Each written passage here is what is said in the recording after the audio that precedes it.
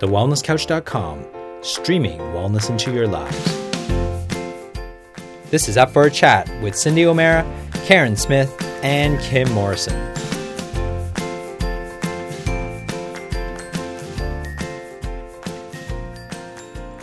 Here we are, up for a chat about the hottest topics that are important to you, inspiring you to awaken the change within.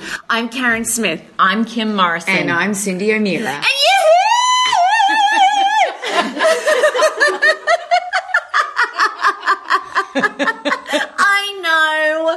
I know. So right now we are in New Zealand. We are sitting in the most extraordinary resort. We've got all of our gorgeous girls that we've taken to New Zealand on our trek.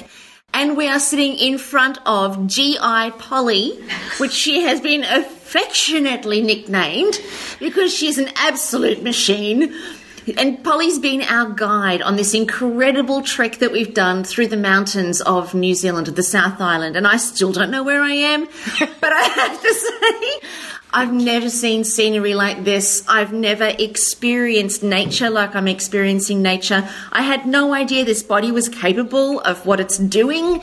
And I think one of the most exciting things about this whole experience, well, there's two things really, is that we get to share it with our gorgeous team that have joined us on the trek. So give us a big shout out, everybody.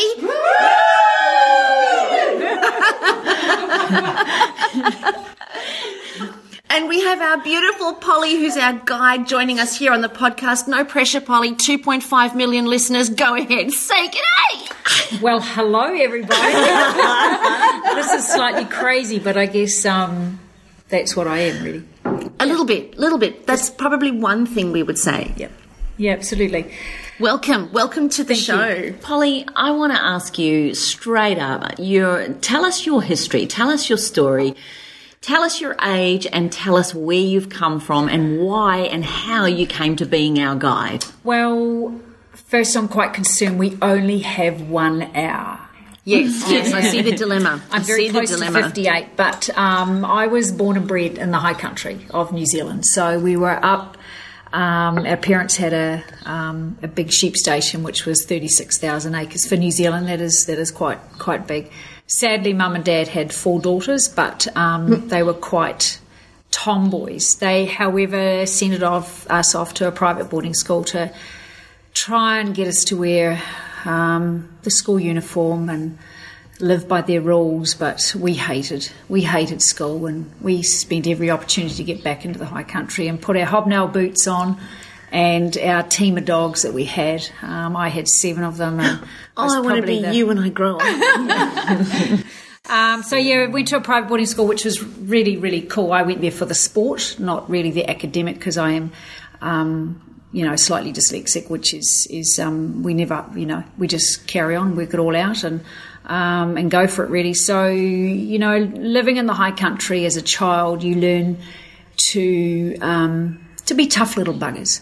And that's what one of the crazy things we did was we had a lot of snow, and so Mum said, would you go down to the neighbours and get some milk? So we had the old jerry cans that people use as letterboxes now, and I had this 9-hand pony called Tim Willie. He was a right little shit once he hit water, because he used to drop his shoulder and dump me every time.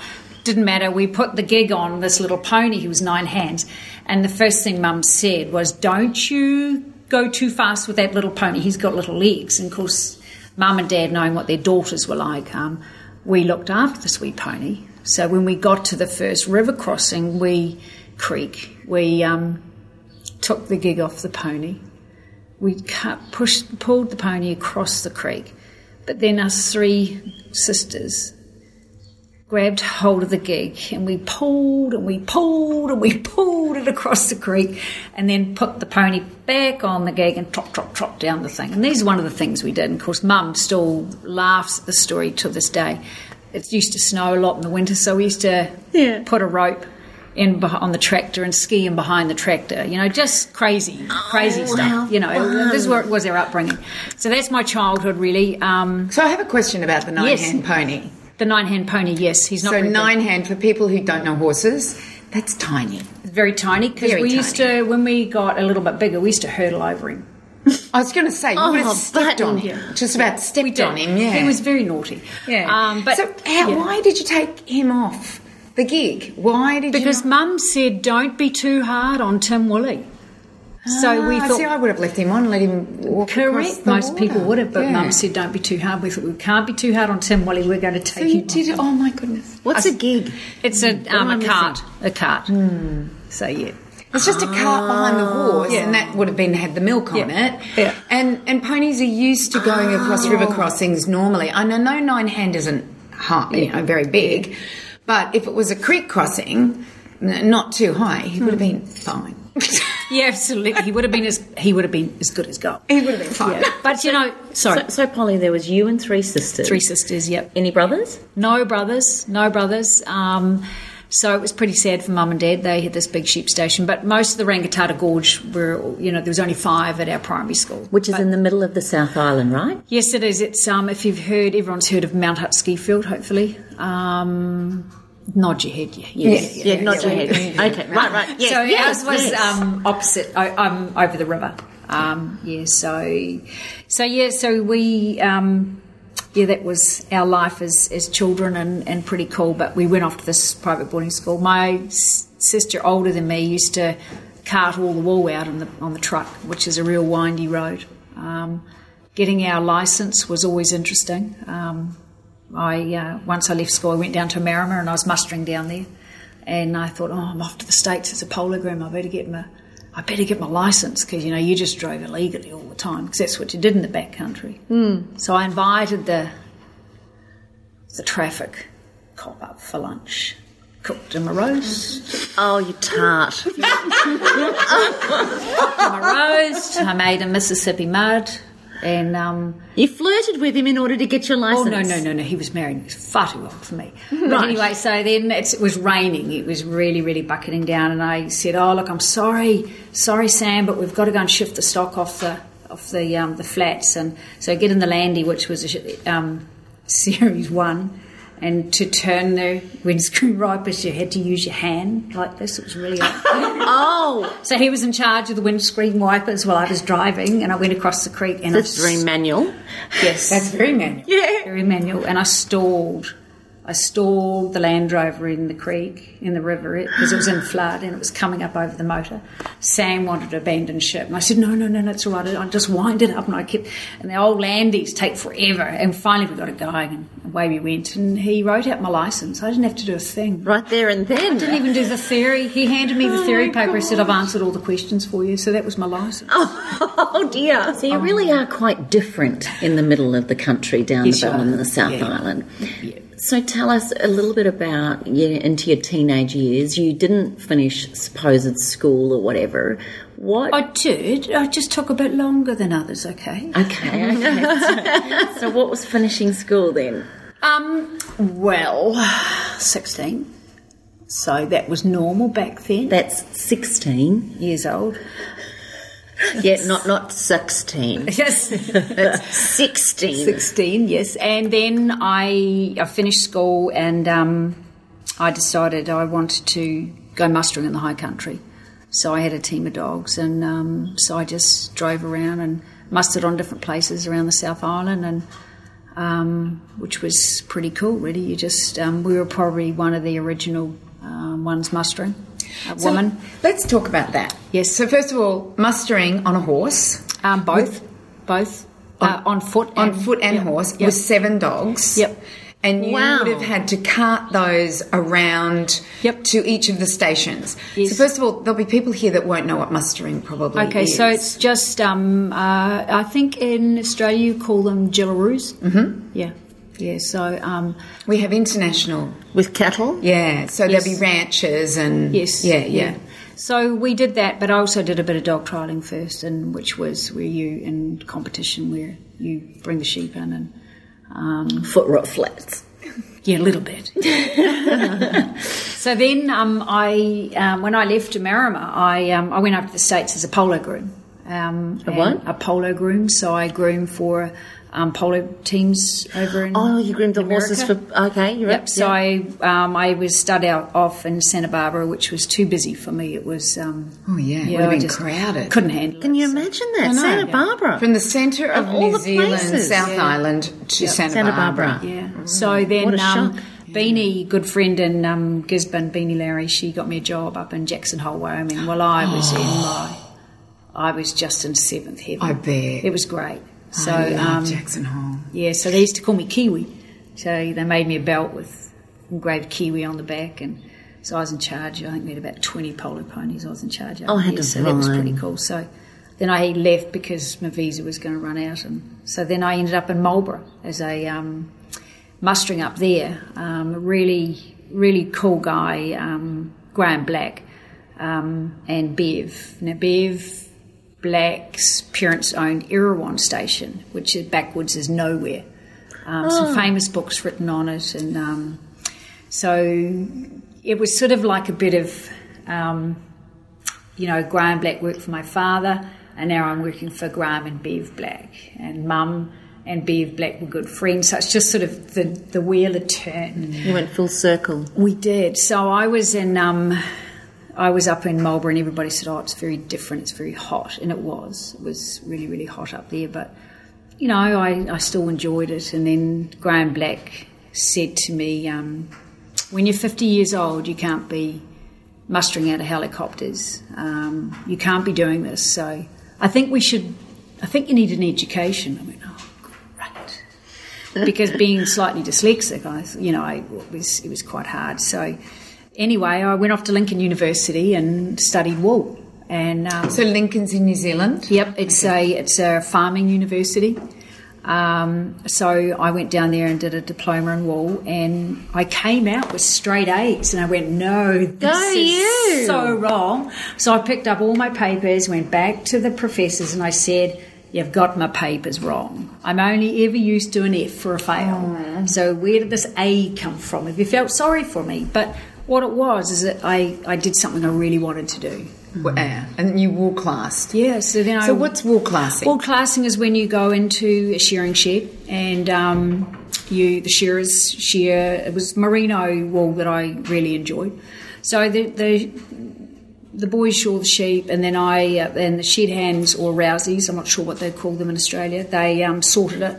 And I was in charge. My job was in charge of the shed. But then when the fleece came to me, it was you'd class it into whether it's AAA fine, AA fine, single A fine, and then you've got your B's and your C's, and then the real bad stuff. So it's all done to how fine, and then to how much how much you class it into groups where the farmer's going to get the best price. So it's the fineness, the length, no tender.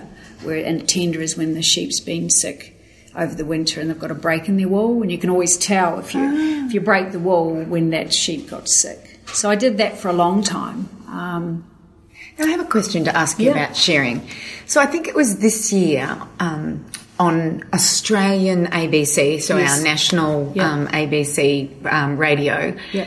They interviewed a New Zealand fellow that had just shorn his 1,000th sheep. Right. He could do 1,000 a week. Do you know who that guy was? The Guy Fagan is one of our... Yeah, that sounds familiar. The Guy Fagan, he's the world champion. He's quite amazing. But his, that is incredible. Not merino sheep, though. He does the crossbreds where there's no wrinkles or it's just very straight, very fast shearing. So what's the difference between merino and that other? Merino, my father, bless his cotton socks, great old high country guy, he said there's only ever two breeds of sheep. It's merinos and all the rest.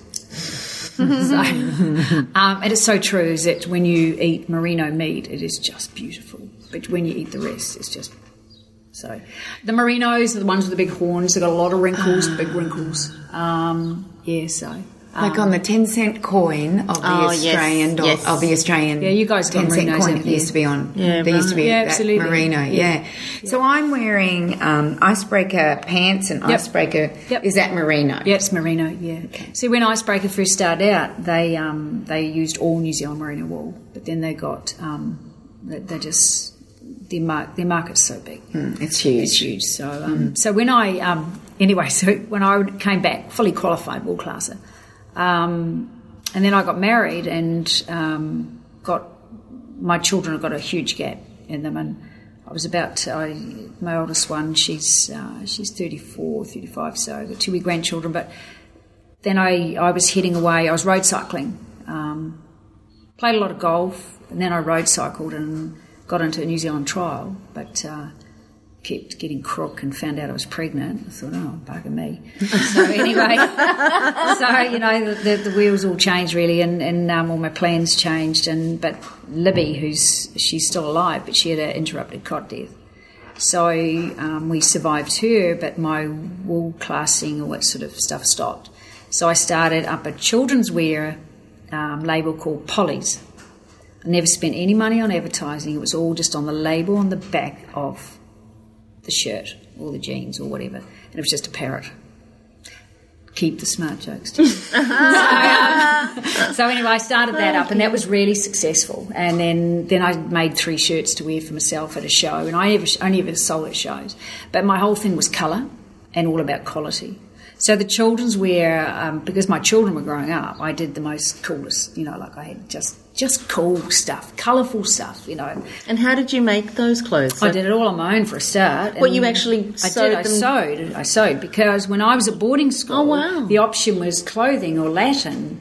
And I went, yeah, seriously? Where is Latin going to get me a life? Yeah. So and beside, I was always in the dummies class, so I just took up clothing. Really, it should have been the other way around. Anybody got 100% Latin, I was like, really? But yeah, so I took up clothing. So I started sewing the range all myself. And then I went to Christchurch Show with my children's wear, and the Christchurch Show is like the Melbourne Show or Sydney, but it's big for New Zealand, and 3-day show, and I took all my children's wear down there, and I got sold out in 2 days. But I made 3 shirts for myself to wear over the 3 days, and I got 85 shirt orders off my back. I wasn't even making shirts. So, and then got on the booze that night in town, and the Intercontinental asked me to come and see them, and I had an order of cotton rugby jerseys of 1,500. So I calculated, I thought, I can't do that. So then I found a factory, and they did it. I was appalled finding all my rugby jerseys on the ground. They said, oh, no, it's okay. They blow them and they clean them. I go, really? Look at them, they're all in a heap. I looked after my gear better than that, but, and then that's how everything started snowballing, and then I went up and did a Alizé Flower Show, and then my children grew up, so the children's wear stopped, and so I did that for 26 years. That's amazing. We bought a lot of the merino wool from Wanaka, and we shipped it through to Italy, and then they spun it. It wasn't always 19 micron, because 21 micron of merino wool, which is what you're wearing, will last and last and last and last. If you at the moment they try and get a record. I think Australia held it for a while, but I've got a funny feeling New Zealand have taken it back off here. It's like 11.2 micron, which is like the world record of superfine, but there's not a lot you can make out of it because it just doesn't last. So our suits were always 19 micron. So, and how that all came about was I went up to the America's Cup when New Zealand won the Cup the first time, and I went... Oh, was that the 80s, wasn't it? No, it was in the 90s. 90s. So I went up Australia there. won it in the 80s. Yeah, they did, Fremantle. Yep. And Kim's saying, who cares? So anyway, I went up to I actually went up to the America's Cup because I thought, well, they're not going to come to Marlborough, so I'm going to go to them. So I went up in my truck, my horse float, and away I went, and set up shop up there opposite Dennis Connors. And oh my God. Yeah, and it was pretty cool. And then, I got my gear on TVNZ and made sure that, and of course Line 7 were the big sponsors, so we off your gear, put on mine, and and we just sort of got a few celebs, and then Prada, he came along, and then Bruno Trublet, he came along. Melanie still was buying the gear before I sold the company, and so we had a lot of. That is such a success story. Well, I just took it up there for 4 months, and Hyperion, the big yacht that we started putting our gear on there, and it was just about getting your name out there. And then all of a sudden we went to a dinner with Loro Piana, and he's a big fashion house in Italy. Gorgeous, but anyway. So I went up there and he said, we want somebody in New Zealand to use this fabric. And I went, oh, really? And I said, hey, mate, I'm really small. No, but you've got a niche market. So I bought 1,000 metres of this fabric in, and it's Storm System, and there was only us and Prada using it in the world. So it's like a Gore-Tex, but it's merino wool, 19 micron. Wow. So we made big field jackets out of it, and jackets and vests, and so it was just things like that. And to this day, we still do that. How did you even know that that's how you run a business, coming from a background of mustering and grading wool? How did you know how to run a business? How did you know how to market yourself and promote yourself? My marketing was always done by the label on your back, So you go, and the other label was Hawkesbury Road, because I lived on Hawkesbury Road and I'm Polly. So I thought, okay, the label has to go on the back of the garments. So you put Hawkesbury Road, Marlborough, so they ring up. I need to get in touch with Hawkesbury Road, Marlborough. But what I did when my very first person bought something, I would send her a gift. She said, you didn't need to do that. Oh, well, it's just a thank you. It's only small. But then somebody would ring up an order, and then I would send her a gift and the other person a gift. And they said, why did you do that? Because you recommended me to your friends. And that's how I started doing it. I never spent any money on advertising in books or magazines or radio or anything. So you just had your label, just the label on the back of whatever it was that you'd made. That's what was. But we had it was it was, and it was colourful. Like our garments, we're all about colour and quality. That was what the whole thing was all about. So if somebody Googles Polly as a label, a clothing label, Hawkesbury or Hawkesbury Road as a clothing label, they'll still find you. They will still find Hawkesbury, not me, but they'll find you've sold it. Yeah, they'll still find it. So they're doing their little stamp on it, which is different to me, but...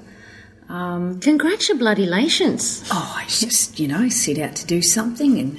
Go you. It was I was sort of running and I hadn't learnt to crawl for a while, so I had to pull myself back and, my marriage fell over, but that's life. You just build a bridge, get over it and get on to the next step, Alrighty then. What are you going to do about it? Says all middle high country women. Polly, I want to ask you then that tenacity, that obviously you've got a very determined will, you've got a very strong work ethos. How did you get into becoming then an athlete? I think it was because, as I said, I went to boarding school for the sport, not for the education. I know that's really bad. No, I think a lot of children. Please, everybody, do your education today. The sport will just happen. A little late to say that, love. Everything for me is my gut feeling. If it feels right, just go and do it. My sport. My sister show jumped for New Zealand, so we've always been a sporty family. My two aunties played golf for New Zealand. We've always been. Mum and Dad gave us a great upbringing, but, we learnt to work as well. I still believe that everybody should be competitive now, not this, I think everything's too PC in New Zealand.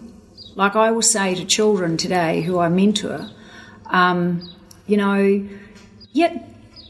climb the tree. However, this is what can go wrong if you climb this tree. You could fall down, you could break your neck, but I want you to work that out yourself, not just, don't go near that tree, it's going to hurt you, because it's just the way the world's gone, and that's why the children are quite different today. I would like to see them always out in an adventure somewhere. I mean, look at the wood pigeons we saw today. Look at the tuis, this is what life's all about. Sporting-wise, I think I have always been sporty, but since my marriage fell over, and especially after I sold the company, it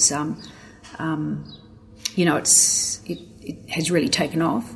When I used to have 3 months of the year at home. The rest was travelling around New Zealand in my truck and horse float. It was 4-wheel drive. Range Rover, of course, with a double horse float, and all the gear was in there. But I always made sure that it worked around my lifestyle, like, well, I'm going to be at Tongariro, so I might go and run the Tongariro crossing today. Okay, who wants to run it?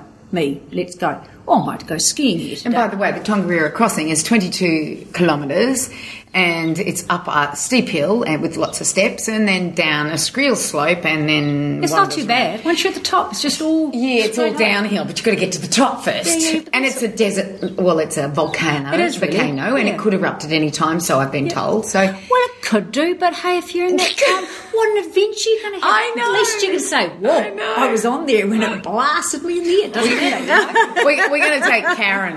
Guys, Kim and I have done it, but you're next. What? Tongariro crossing. I'll take you up there. There you go. We'll do a diversion. We'll go up Ngāhurori as well. Oh, anyway.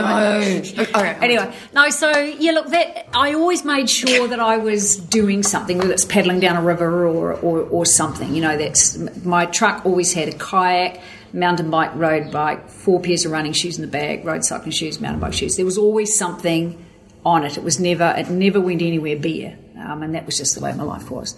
But now I've really got, I've been over and I've climbed Kilimanjaro, which was pretty cool. I've done Tour de France twice and ran in the French Alps and tried to do Mount Blanc, but ended up with a lung issue. But that's all right, I'll go back and have another crack. But this year I was meant to do Aconcagua in the Andes, which is ice axes and crampons, but I got a free entry to the Kepler Mountain Run, which is the running. At the moment I'm qualifying for Mount Blanc in France. So is that around Mont Blanc or up? It's all over. Yeah, it's all over. Not up the Mount Blanc itself, but it is. Yeah, you go around Italy, Chamonix, Switzerland, France, Italy. Yeah, Chamonix. What is it? Courmayeur, Chamonix. Yeah, so it's all different. But yeah, so I got my 100 miler next year, which is all pretty cool, and yeah, I've got a pretty good life, really. So, Polly, just to explain to our listeners how freaking tough you are. G.I. And her nickname with the whole crew here is G.I. Jane. Polly G.I. Jane. Tell us the story about how you just don't seem to feel pain. And you don't seem to acknowledge things like 7 broken ribs and pelvis broken in 3 places, and skin coming off feet, ankles. Tell us the story of. Well, tell us all your injuries. That would be an interesting place to start. Well, hang on. We've got a half an hour left, Polly. Okay. So is that enough time? Yeah, I'm not sure. Actually. But anyway, we'll start. Just one of the stories that I remember, though, is that one of you strapping your ankles. Well, that one didn't really hurt. Well, of course it didn't hurt you, but we all cringed listening. Well, what I'll do is, I'll tell you what I'll do. I'll tell you the broken pelvis one. I finish off with the ankle one. Okay, good. So the broken pelvis one, I was... Let's go straight to the crescendo. I was training for Ironman, and because this to me is where everybody can get in the hurt box, and I know for you still literally... She's looking at Karen. Karen, I mean, yeah, I just think... Oh my God, I'm pathetic to compare with what happened to you. You're amazing. You're a god. But, I was training for Ironman and I had this new Cervelo. Oh man, it was such a nice bike. And I had these 4 young guys took off and I thought, well, look, I'm going to go for you. Of course, could be their grandmother, that's how young they were. So anyway, one hit the bridge and then I went, oh my God, this is going to hurt. I know this is going to hurt. But anyway, just fall gracefully pole and you should be okay. But what happened, somebody landed on top of me and it wasn't a good look. So you could see the fall coming? Absolutely. And you just said, let's do it gracefully. Yeah, let's do it gracefully because I'm in the shit big time. So anyway, what happened was I fell and this guy... Jamie fell on top of me and I literally felt like a dominoes effect. Bing, bing, bing, bing. And I went... So everyone got up off the deck and I was still lying on the deck and because I was only 47 kilos then. Because I just want our listeners to know Polly is tiny. What do you weigh now? I'm 49, so I've put on weight. 49. Yeah, I'm wee fatty now, but anyway, dear. And she reckons she's 5'4". I say 5'2" tops. 5'4.5". Don't look. I just don't. Anyway, so I lay on this bridge for a while, and I one of the boys said, "Are you all right, Pole?" And I went, "No, I think I broke my pelvis." And they said, "How do you know?" I said, "Because I've had a bit of a domino effect happening inside." And it wasn't gas, so there's something really major going wrong. So I said, give me a Panadol and a Nurofen and just leave me on the deck for a while. And when I say, lift me up, because we've still got a wee way to bike home. The Panadol didn't work, and then my lips went blue. And I remember looking at someone and he's saying, Polly's lips have gone blue. And I went, oh, okay. I said, actually, I'm really cold, because I was on a steel bridge. So I just remember these... talk about people taking advantage of it. They said, well, warm me up. And I remember them putting their hands down my chest. And, well, that's a funny place to warm you up. But anyway. I always remember that, you know. What the hell? So anyway. And you didn't pass out? There's no... No, there wasn't. But when they lifted me up off the bridge, because there was a car getting irate at the other end, and he didn't realise that I'd broken my pelvis in 4 places, and plus my hip socket. So...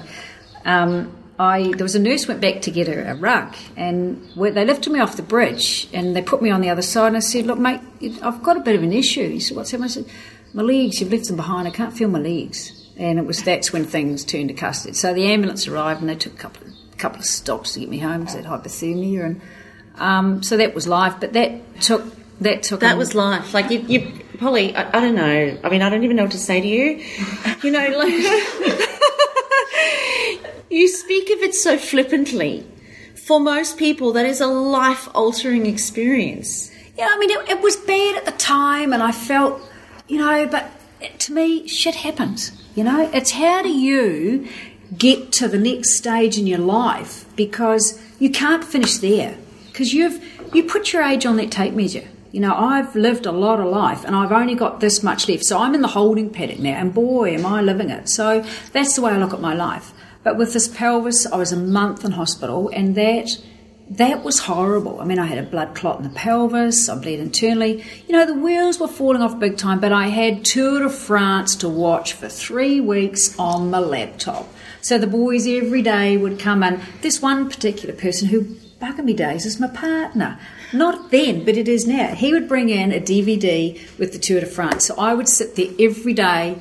Inspired for your next... Because I wasn't allowed to move. Yeah. So when the nurses put me in the wheelchair, I said, look, I need to go to the bathroom.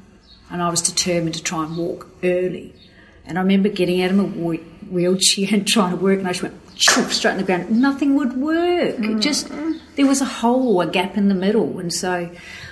A month later, I go home. So I had 3 months in a wheelchair and then 3 months on 2 crutches. And I had to learn to walk again. And then I remember swimming. They used to pick me up for swimming. And I said, get me a 44-gallon drum, because Zola Budd, the best athlete in Africa, used to work her legs in the 44-gallon drum. But I can't get into the drum. So they used to take me down swimming to the pool, and the Blenheim pool used to leave 1 lane just for Polly. This is Polly's pool.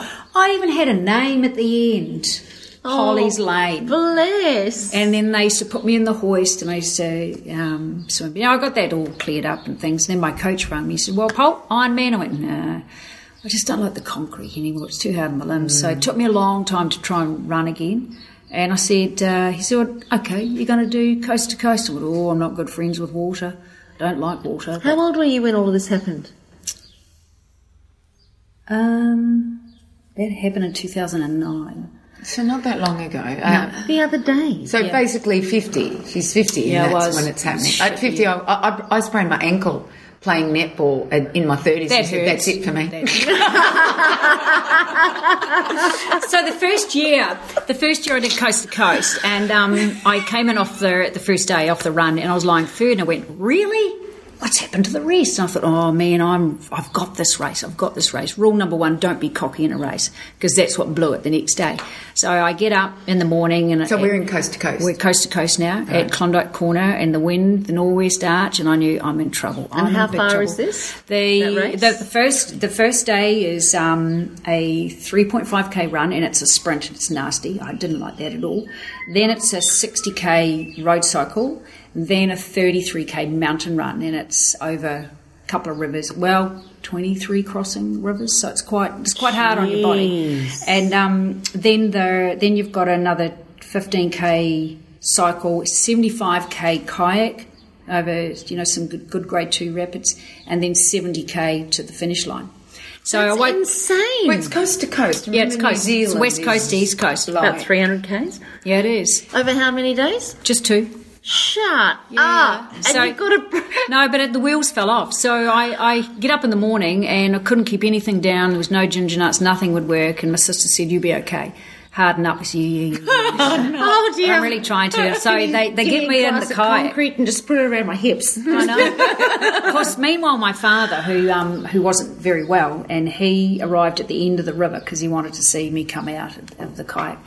And he looked up at the sky because we're real high country people, the Norwest Arch. He just said, "Polly's going to have a day from hell."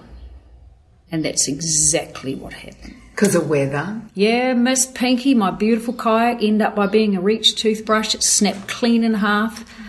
Reach toothbrush. I was just trying to figure out what that is. Yeah. The flip top head. It just broke in half, and I thought, it doesn't matter, I've got so many thousand metres of duct tape, I'm going to tape it all up, but my paddle had gone, so you can't paddle without a paddle. And so my race was over along with 200 other competitors. It was just horrendous. The river was in flood, we had howling gale, northwest winds. So the wheels fell off and I sulked all the way home, and I thought, but you know, I sat on that river and I thought, well, this next year. But do you know what? I reckon I can win this race. So I sat and I itemised this whole race, and I went home and I rang my coach and said, well, I told you I don't like the river, and that was a race from hell, but I reckon I can win it. And he said, oh, okay. I said, I'm going to live on that river next year, and that's exactly what I did. And then the gun went, oh man, I had a great support crew. My sister flew out from Perth. We had pink wigs, we had pink shirts, we had a big horse float because Pink champagne. pink Moe shampoo had the big horse float, and it was all about me. And I was very, very focused this time. And I came out of the run in first place and went, this is okay, don't get cocky, Polly, don't get cocky. And so you're always talking down the river, and excuse me, viewers, but when you're at the top of a rapid, the first thing you do is go PLF, paddle like fuck. That's what you do. That's what you do. Put an explicit on it. So that's what you do. You just got to pedal, pedal, pedal, because it's only short bursts, but it is. The water is coming up over top of it, and I remember this particular bit, and I actually forgot it was Salmon Rapid, and you meant to go right, and I went, oh, these people are in my road, and I'm really flying through here. So I went straight down the rapid, and I went, holy and it was just happening everywhere, and I go, brace pole, paddle like PLF, and I got through and went, whew, that was good. And anyway, I come around the corner, and because I can't get out of a kayak on my right side, I have to get out on my left side. And my sister saw me come around the corner, and because when you're 10k away, your number comes up on the board, and of course they knew I wouldn't be too far away. Sister was getting ready for the photo. She burst into tears. She was useless as tits on a ball after that because she was so emotional. And I came around and they were yelling at me, and stop, we go here. I said, I know I'm here. And I was so focused because I was in the zone. I brought my kayak round that way, and I said, because I can't get out this side. And then my legs fell off. I basically couldn't get my legs to work because I'd had 75k of sitting in a kayak, which is a good 5 hours. And I went to get out of the kayak, and you have to run from your kayak through the chute, and I just fell on the ground. And then the guy who's the stopwatch, she said, help Pole, because she's had a busted pelvis, we need to get her through the chute. And then once I came right after that, and then I was on the bike and away I went. And the next day at prize giving, they said who the winner was, and I went, oh, okay, that's pretty cool, you know, and won by 4 hours. I went, really? There's no coffee shops. How come everybody else was so slow? But I lived on that. So that was you that they announced it. Yeah, I won by 4 hours. Never ever Shut done since. up! That's great. So I thought, wow, that's pretty Polly, that's awesome. You just tick it off. But Oh, for goodness sake. my support crew left me after blasé. that. Said we've done our job. It was like, really? Okay. So yeah, so that was pretty cool. And then the next year I went to go back and do it again. They But I bred had them tough. I had a Middle of the South Island. Yes, go on. So the next year I went to go back, and because I still reckon I could win it again, and but I had an accident on our river. A truck was loaded for coast to coast, and the boys said, come on, Pole, one last river. And our river at home is quite dangerous. There's no more racing on there. And I got hooked. Oh, the boys said, oh, I'm not going down that chute. And one did, and I thought, oh, I won't be a chicken. I'm going to attack this chute. But my kite got hooked in the trees, and I was upside down. I could not get out of my kite. So How long were you under? long enough where the boys thought I was dead, but it was just. What were you thinking? Were you underneath the water, you saying? Yeah, I got hooked in. I was turned upside down. My leg was trapped inside, and I couldn't. I kept popping my head up, and my head kept being pushed under in the trees. So I'd come up for more air, and then it would suck me back down because the current was in the trees. And were you able to get breath when you came up? Yeah, I did, but I have no idea how I got out of it. The boys still don't. So when the boys, they were swimming across and ripped me out, and of course I tore all my calf. And they said, well, Paul, we're really buggered. And I went, what about that? They said, you're going to have to tow us out. You have to paddle, and we're going to hang on to your kayak so you can tow us out. I went, oh, okay, all right. So, are you for real? I mean, this is major trauma. Well, it was at the time. No, it wasn't then because it hadn't sunk in. So anyway, I got out and I got them across. I said, mate, I'm really buggered. And they said, just get us to the end. I said, yeah, all right. So anyway, away I go, paddled down to the end. And I sat in the river, and so I said, this leg is killing me. I said, can you boys just put my kayak on the roof of the truck? But I think I might drive myself to the hospital, which I did. And then I rang my partner and my daughter, and they go, and I remember ringing and bursting into tears, and, oh, for goodness sake, woman, would you just stop this crap? You're not dead, you're fine. But I got to the hospital and they said, game over, you're not going to coast. I said, no, I'll be fine, I've still got 4 days. And but then I got a blood clot in the leg and the lung and everything else, so my wheels fell off again for a while. But that's okay. Now, one of the things that Kim started this whole thing with was you said Polly doesn't feel pain. She doesn't, does she? She's just, you've got this, like I would have. You wouldn't have even started, honey. Let's be real. I wouldn't have got out. I don't know how I would have. If anybody had said tow me, I'd say tow yourself. Yeah. Yeah, but they saved my life. So I'd lay down and cry. Yeah, I'd be like, not done. Yeah. No, it was. Polly, I don't. What is that? Is that adrenaline, or what is that keeps you going when the body is physically? No, it's not really. I think we have one crack at life. We all come in bare feet. We go out bare feet. What you choose to do in the middle, that's when I have finished with my life, they're going to say, they can't say, oh, she always wanted to do this. They're going to say, oh my God, what did that girl not do? We were exhausted watching her. Do you not have fear? Do you not, the things that, we've talked about even more and more things, like your mountaineering and going up Kilimanjaro is not an easy thing to do, and you wanting to do, ice picks and stuff do you have no fear? You even want to do Everest, don't you? Well, I do. I do have fear of the dark, just quietly. Just quietly. Please. And that brings back to my sisters. They used to scare the living daylights out of me in the trees. They were nasty. But you don't have a fear of death, obviously. Oh, no. Yeah. That's going to happen. When your time's up, your time's up. If you have that fear of thinking, I'm not going to do this today because I'm going to die, you'll never get out of bed. But a lot of people, and this is a really interesting psychological fact about fear, and just work with me on it for everybody who's listening to the podcast, just try this on for a second. Whenever there's a fear, unconsciously it's always a fear of death. It doesn't matter what we're frightened of, if it's spiders or if we're frightened of losing our partners or if we're frightened of being alone. Unconsciously, there's a fear of, I'll die if that happens. And our language even gives us a way where we say, oh my God, I would just die if that ever happened to me, or that would just, that would be the end of me. So our language gives us away unconsciously, and it's almost as if that's an innate protection mechanism, that we keep ourselves in a healthy state of fear to avoid putting ourselves in a position where that could become a possibility. But it appears that you, and a lot of people talk about, you've got the day you're born and then you've got the day you pass away, and it's the dash in between that's where the juice is, that's where the life is. A lot of people talk about that, and a lot of people, a lot of people say what you say, but you seem to embody that in a way that is beyond most of our comprehension. And I mean that in absolute sincerity. You seem to embody that belief that you've just said. You're only here for a short time. You put yourself in the tape measure of time. Where did you get that philosophy? How did where the hell did that come from to be so real for you that it's not just something you use to inspire yourself in a tough moment? It's just life. I didn't get it from anywhere.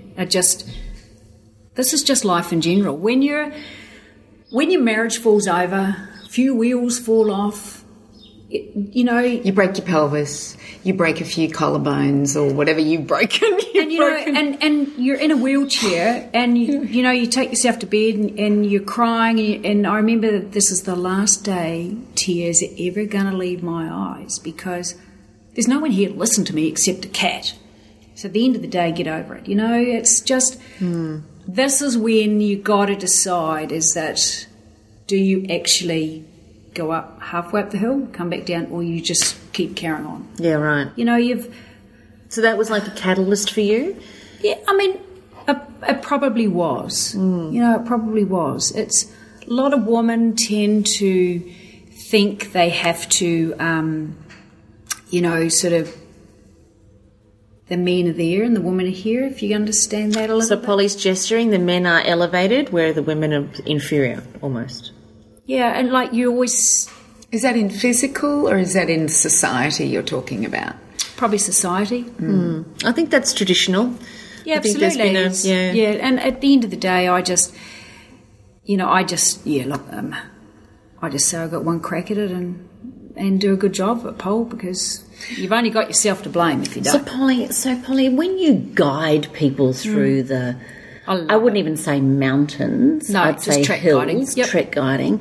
But you don't call this mountains? This has not been mountains for you? No. Well, are you serious? Not Polly mountains. So, and one of us complains about, a sore calf, or I got a blister, or oh my God, this is so hard. What are you thinking? I don't think I want to know, because that's been me the whole way. No, it's not. It's what I'm thinking of is, okay, I've got a bad situation here. I need to fix it. I just put myself into their boots, and I work it out. It's like, okay, let's just come back a little bit. And so you don't sit there going, wussy girl's blouse, come on. No, not at all. Not at all. It's just like, how are we going to fix this situation to make it better? It's like my clients I train, it's I've got a few mental health ones I train and I motivate and that sort of stuff. And so, and ones, if you don't mind me saying, and ones that are on the verge of suicide. You work with people. Yeah, absolutely. Yeah. One was in intensive care last week. She's come right, which is great. But, it's you put yourself into the situation that they are in, and you go, you can't be too... what's the word? You've got to motivate. You've got to get them over that next hill. Can't be too disconnected from their reality, like absolutely. Their experience. Like I had one girl, she could only do a minute on the cross trainer, and it was like, are you for real? Really? A minute? That's only 60 seconds. Down the river we go for a wee walk, and I just motivate her. Like, what are your goals? Okay, cool. Well, let's just have a chat. Let's work this through. And she finished her first triathlon last year, and the smile on that girl, she got last, didn't matter, she got a big bouquet of flowers, no one else got it, so to me she won, so yeah, this is what I get a little bit upset when some do end up hurting themselves, and because I think you poor wee buggers, but my challenge is to get them out of it, and because life isn't that bad. It's pretty cool. You know what I really got just then? Get them over the hill. Yeah, because you were saying, it is about getting us over the hill. It is getting. Don't look at me like that. Kim Morrison is looking at me because we did a bike ride today, and she was trying to get me up a hill. It was really cute. I just put my Polly hat on, and I was teaching her thumb the gear, which means go lower, so that she could get up it more. And she was going for it, and she was doing so well. And then she goes, "Come, I'm going to vomit." I went, "Get off the bike, get off the bike." You were at your limit. I was at my limit. Your back teeth were underwater. Yeah, definitely. They were underwater, and I was gaping. And then I finally got off the bike, and I felt better. But I kept walking. I didn't. You didn't stop. Throw the bike over the edge and go, I don't want to do this anymore. But I just got to the next hill. But I really like, you just got to get them over that hill. And if they're in a, they say, and I don't know if this is true or not, but people who do commit suicide, it's for that moment. But you get them over that hill, they're ready to cruise down the next one until the next hill comes. And maybe eventually we can just completely stop it. And I think you need to say something about Lifeline. For sure. Yeah. So for everybody who's listening to today's podcast, if there's anybody in your world that is struggling through suicide, make sure that you reach out to some of the societies that are in your local area that support around suicide. Or if you yourself are feeling suicidal or you've had suicidal thoughts, don't let them linger, don't let them fester. The best thing that you can do is to speak to somebody. In Australia, we use Lifeline. We've also got the Black Dog Association Institute. There's also the Butterfly Foundation for girls. So make sure that you do some research on your local area as to some support lines that support with suicide. I know that was one of the greatest helps that supported me when I couldn't support myself any longer.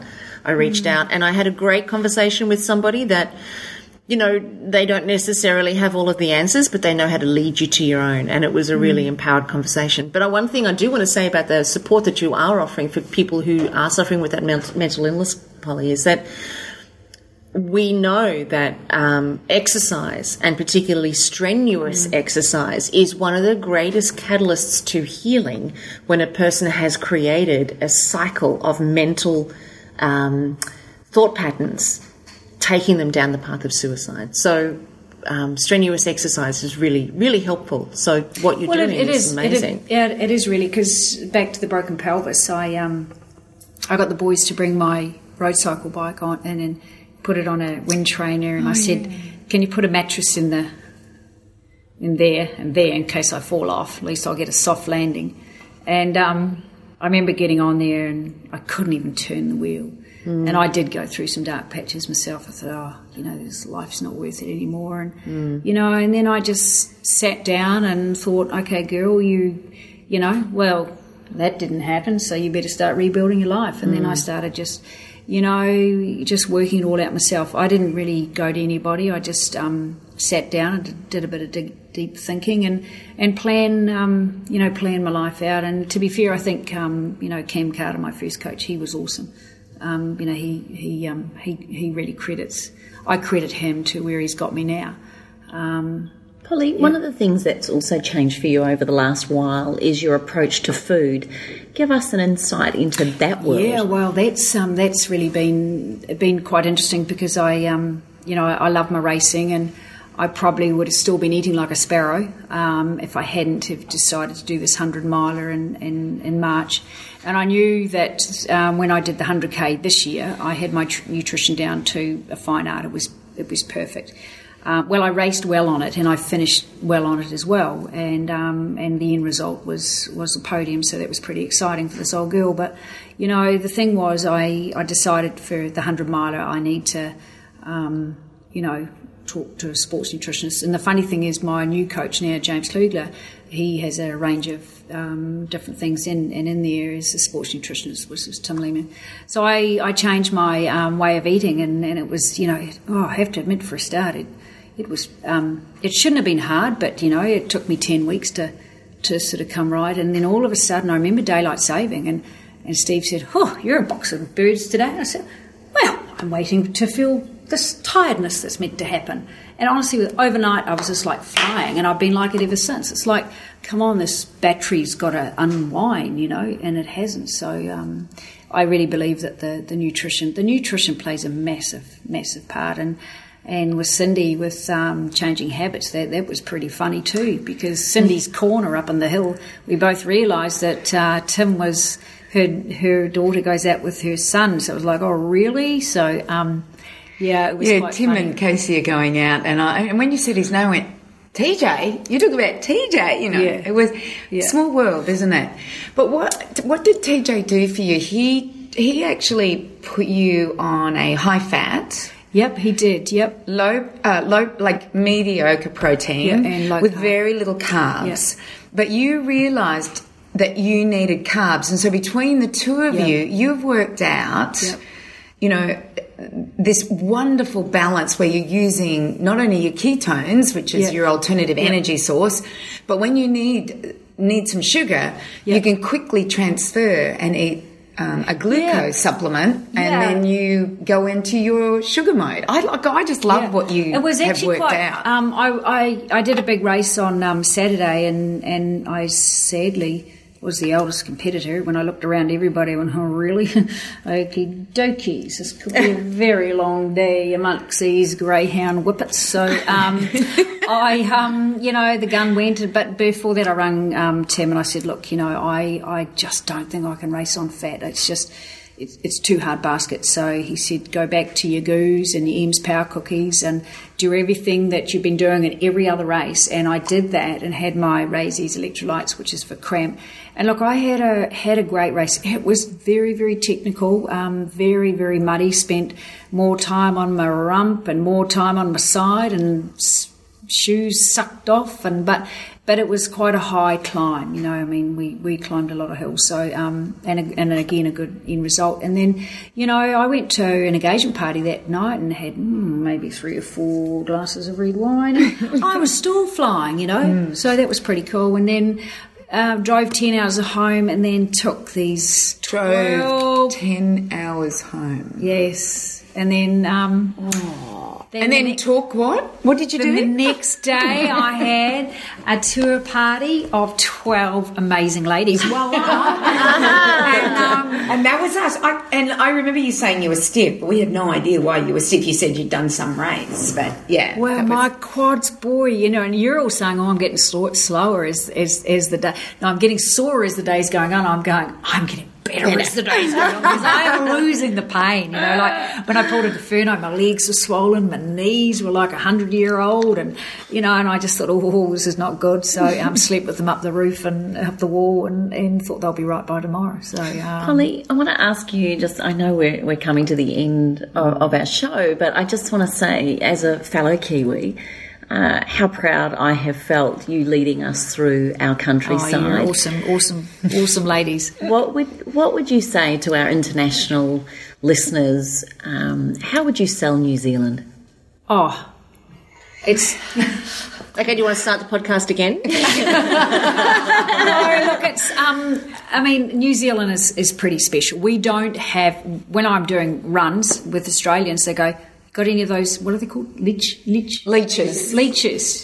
We have leeches, miters, and we don't have any of that. So really, we're very, very safe, and look, it's just beautiful. It's just beautiful. It's but I'm sure you've got some nice places too, and that sort of stuff. It's a shame we couldn't go kayaking today, because on a good day that is stunning, and I will show you all a picture of what this can be like. But today it would have been dreadful out there. You might have been on your side more than you were upright. So hey, the bike ride was good. Oh, the bike ride was great. Still got a sore ass, so it doesn't matter. You would have got one in the kayak. I think New Zealand's pretty cool. Yeah, and I think the nice thing about it, what you're saying, is that nothing can burn you, bite you, sting you, kill you, eat you. Yeah. So therefore, all these guys kept looking. I think the biggest, freakiest thing we came across was about a 1-inch worm, very deadly. Not. But what would be your highlight of this group? What's been the biggest lesson and learning you've had from this group? The biggest lesson. I feel personally that I'm in this, it's like you're all in a circle and I'm in the middle, and you're all sort of like in a, what do you call those resorts you go to feel healthier and cleaner? What are they called? Wellness retreat. Wow, that's what I feel like I'm in. In a wellness retreat. Yeah, although I'm the team leader here, but I'm in this hole with all you girls, and and I've been enjoying this green mixture that looks like bile that I'm drinking at the moment. No, I mean, look, you've blown me away big time. That's Karen. Yeah, Karen. And Jenny today biking, that was outstanding. That, because when I saw Jenny take off this morning, I went, oh, crook. And I was very nervous, and then, and turning back, she took off, and I went, oh, I've got to catch her in case she, something happens. But she was away, she was gone. So to me, that means that we've done a good job. you know, and it's like my clients back home when I see them do things like Dr. Bond, you know, this runner that's now beating me, means I've done a great job. I've got him to where he wants to be. I've just got to pull him back. I'm going to put some rocks in his pack for Kepler. If it doesn't beat me. So do you have a website? Because there might be people who want to be trained by you. So no, look, this is the other funny thing, because when I'm going up for this award, and they said, have you got a... And the award is? It's actually Up and Coming PT of the Year, which is really designed for young ones, but not a 58-year-old. So... But anyway, this could be quite funny when I get up there. But anyway, no, I just say, look, I mean, I've got a Facebook. They can get hold of me there. And it's Polly Taylor? It is Polly Taylor. There's a girl in a pink kayak on the page. Or you can email me, cpolly@extra.co.nz. And that's S-E-E or C? No, C. The letter C. And Polly's got two L's. Two L's. Very important, because polyester only has one L, and I don't do polyester. So you got to do wool or roly-poly. You got to do two L's. So it's cpolly@extra.co.nz. Yeah, so. I'll put them on the notes. One of our gorgeous girls in the group here, just to finish up, has asked a question about, you know, we're all looking at you at the front and very inspired by you and your never say die attitude, and you're just totally in the game of life. What inspires you, or who inspires you? Is there something or someone that you look up to? You know, some days when life is turning to custard on a river, I always say, or on a mountain, I say, Dad, get me out of this shit, because it's all turning to custard big time, you know. And, so probably my dad, you know. He died 3 years ago, but, yeah, there's so many people. Nathan Fave, he inspires me. Lisa Tamati, amazing ultra runner, she inspires me.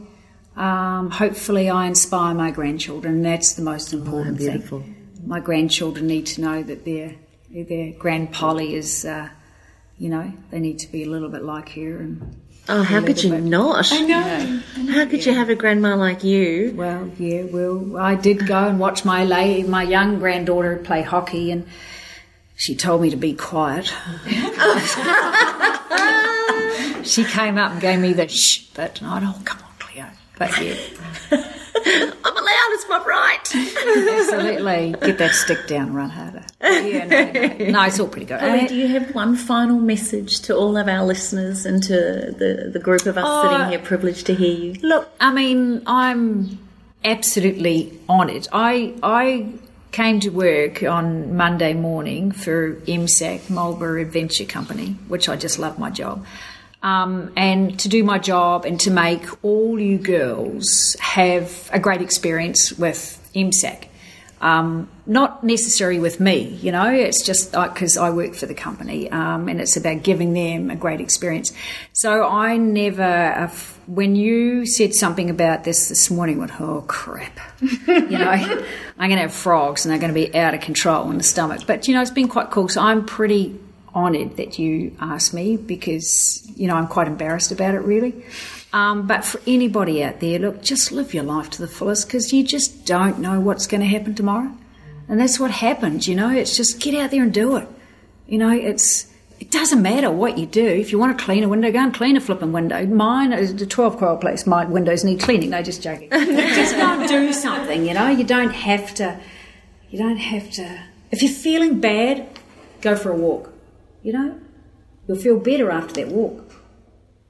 Go for another one tomorrow. I think the group, all of us, you know, we've done some long walks and through beautiful territory. Yeah. And I think that I could possibly speak for all of them in that they all feel better about who they are, their lives, the conversations that have happened, you know, being with you, Polly. And I think it is.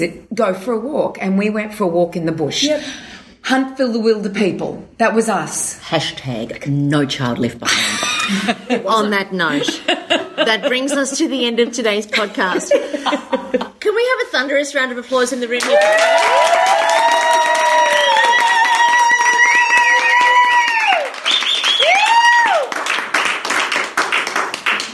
Thank you, you beautiful human being. No. You are an exceptional example of what is possible, not only for people, but for frickin' women.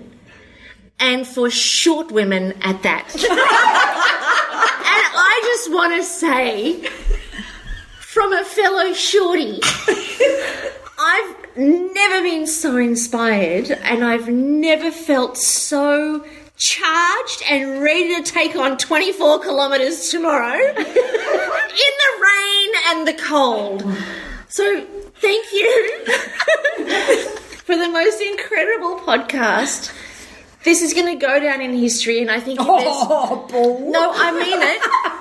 Seriously, if there is anybody that feels like they're a little bit flat or they're not able to kind of get themselves to the next level of life, man, frickin' listen to this podcast. Put a bit of Polly in your chops and get your ass off the couch and get cracking. Put yourself on the tape measure of time and start to become present to how much you've got left. And even that won't give you a gauge of what's real. Because life is fragile, life is short. Get out there and get amongst it.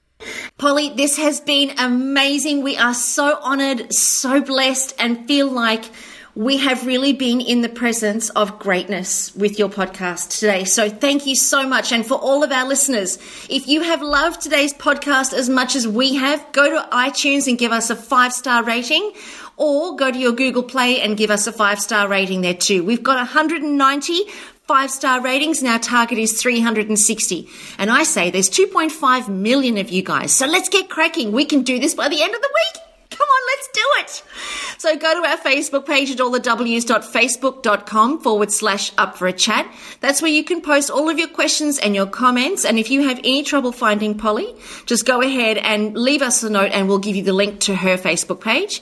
You can also go to the allthews.thewellnesscouch.com/up-for-a-chat and you can post your comments and your questions there.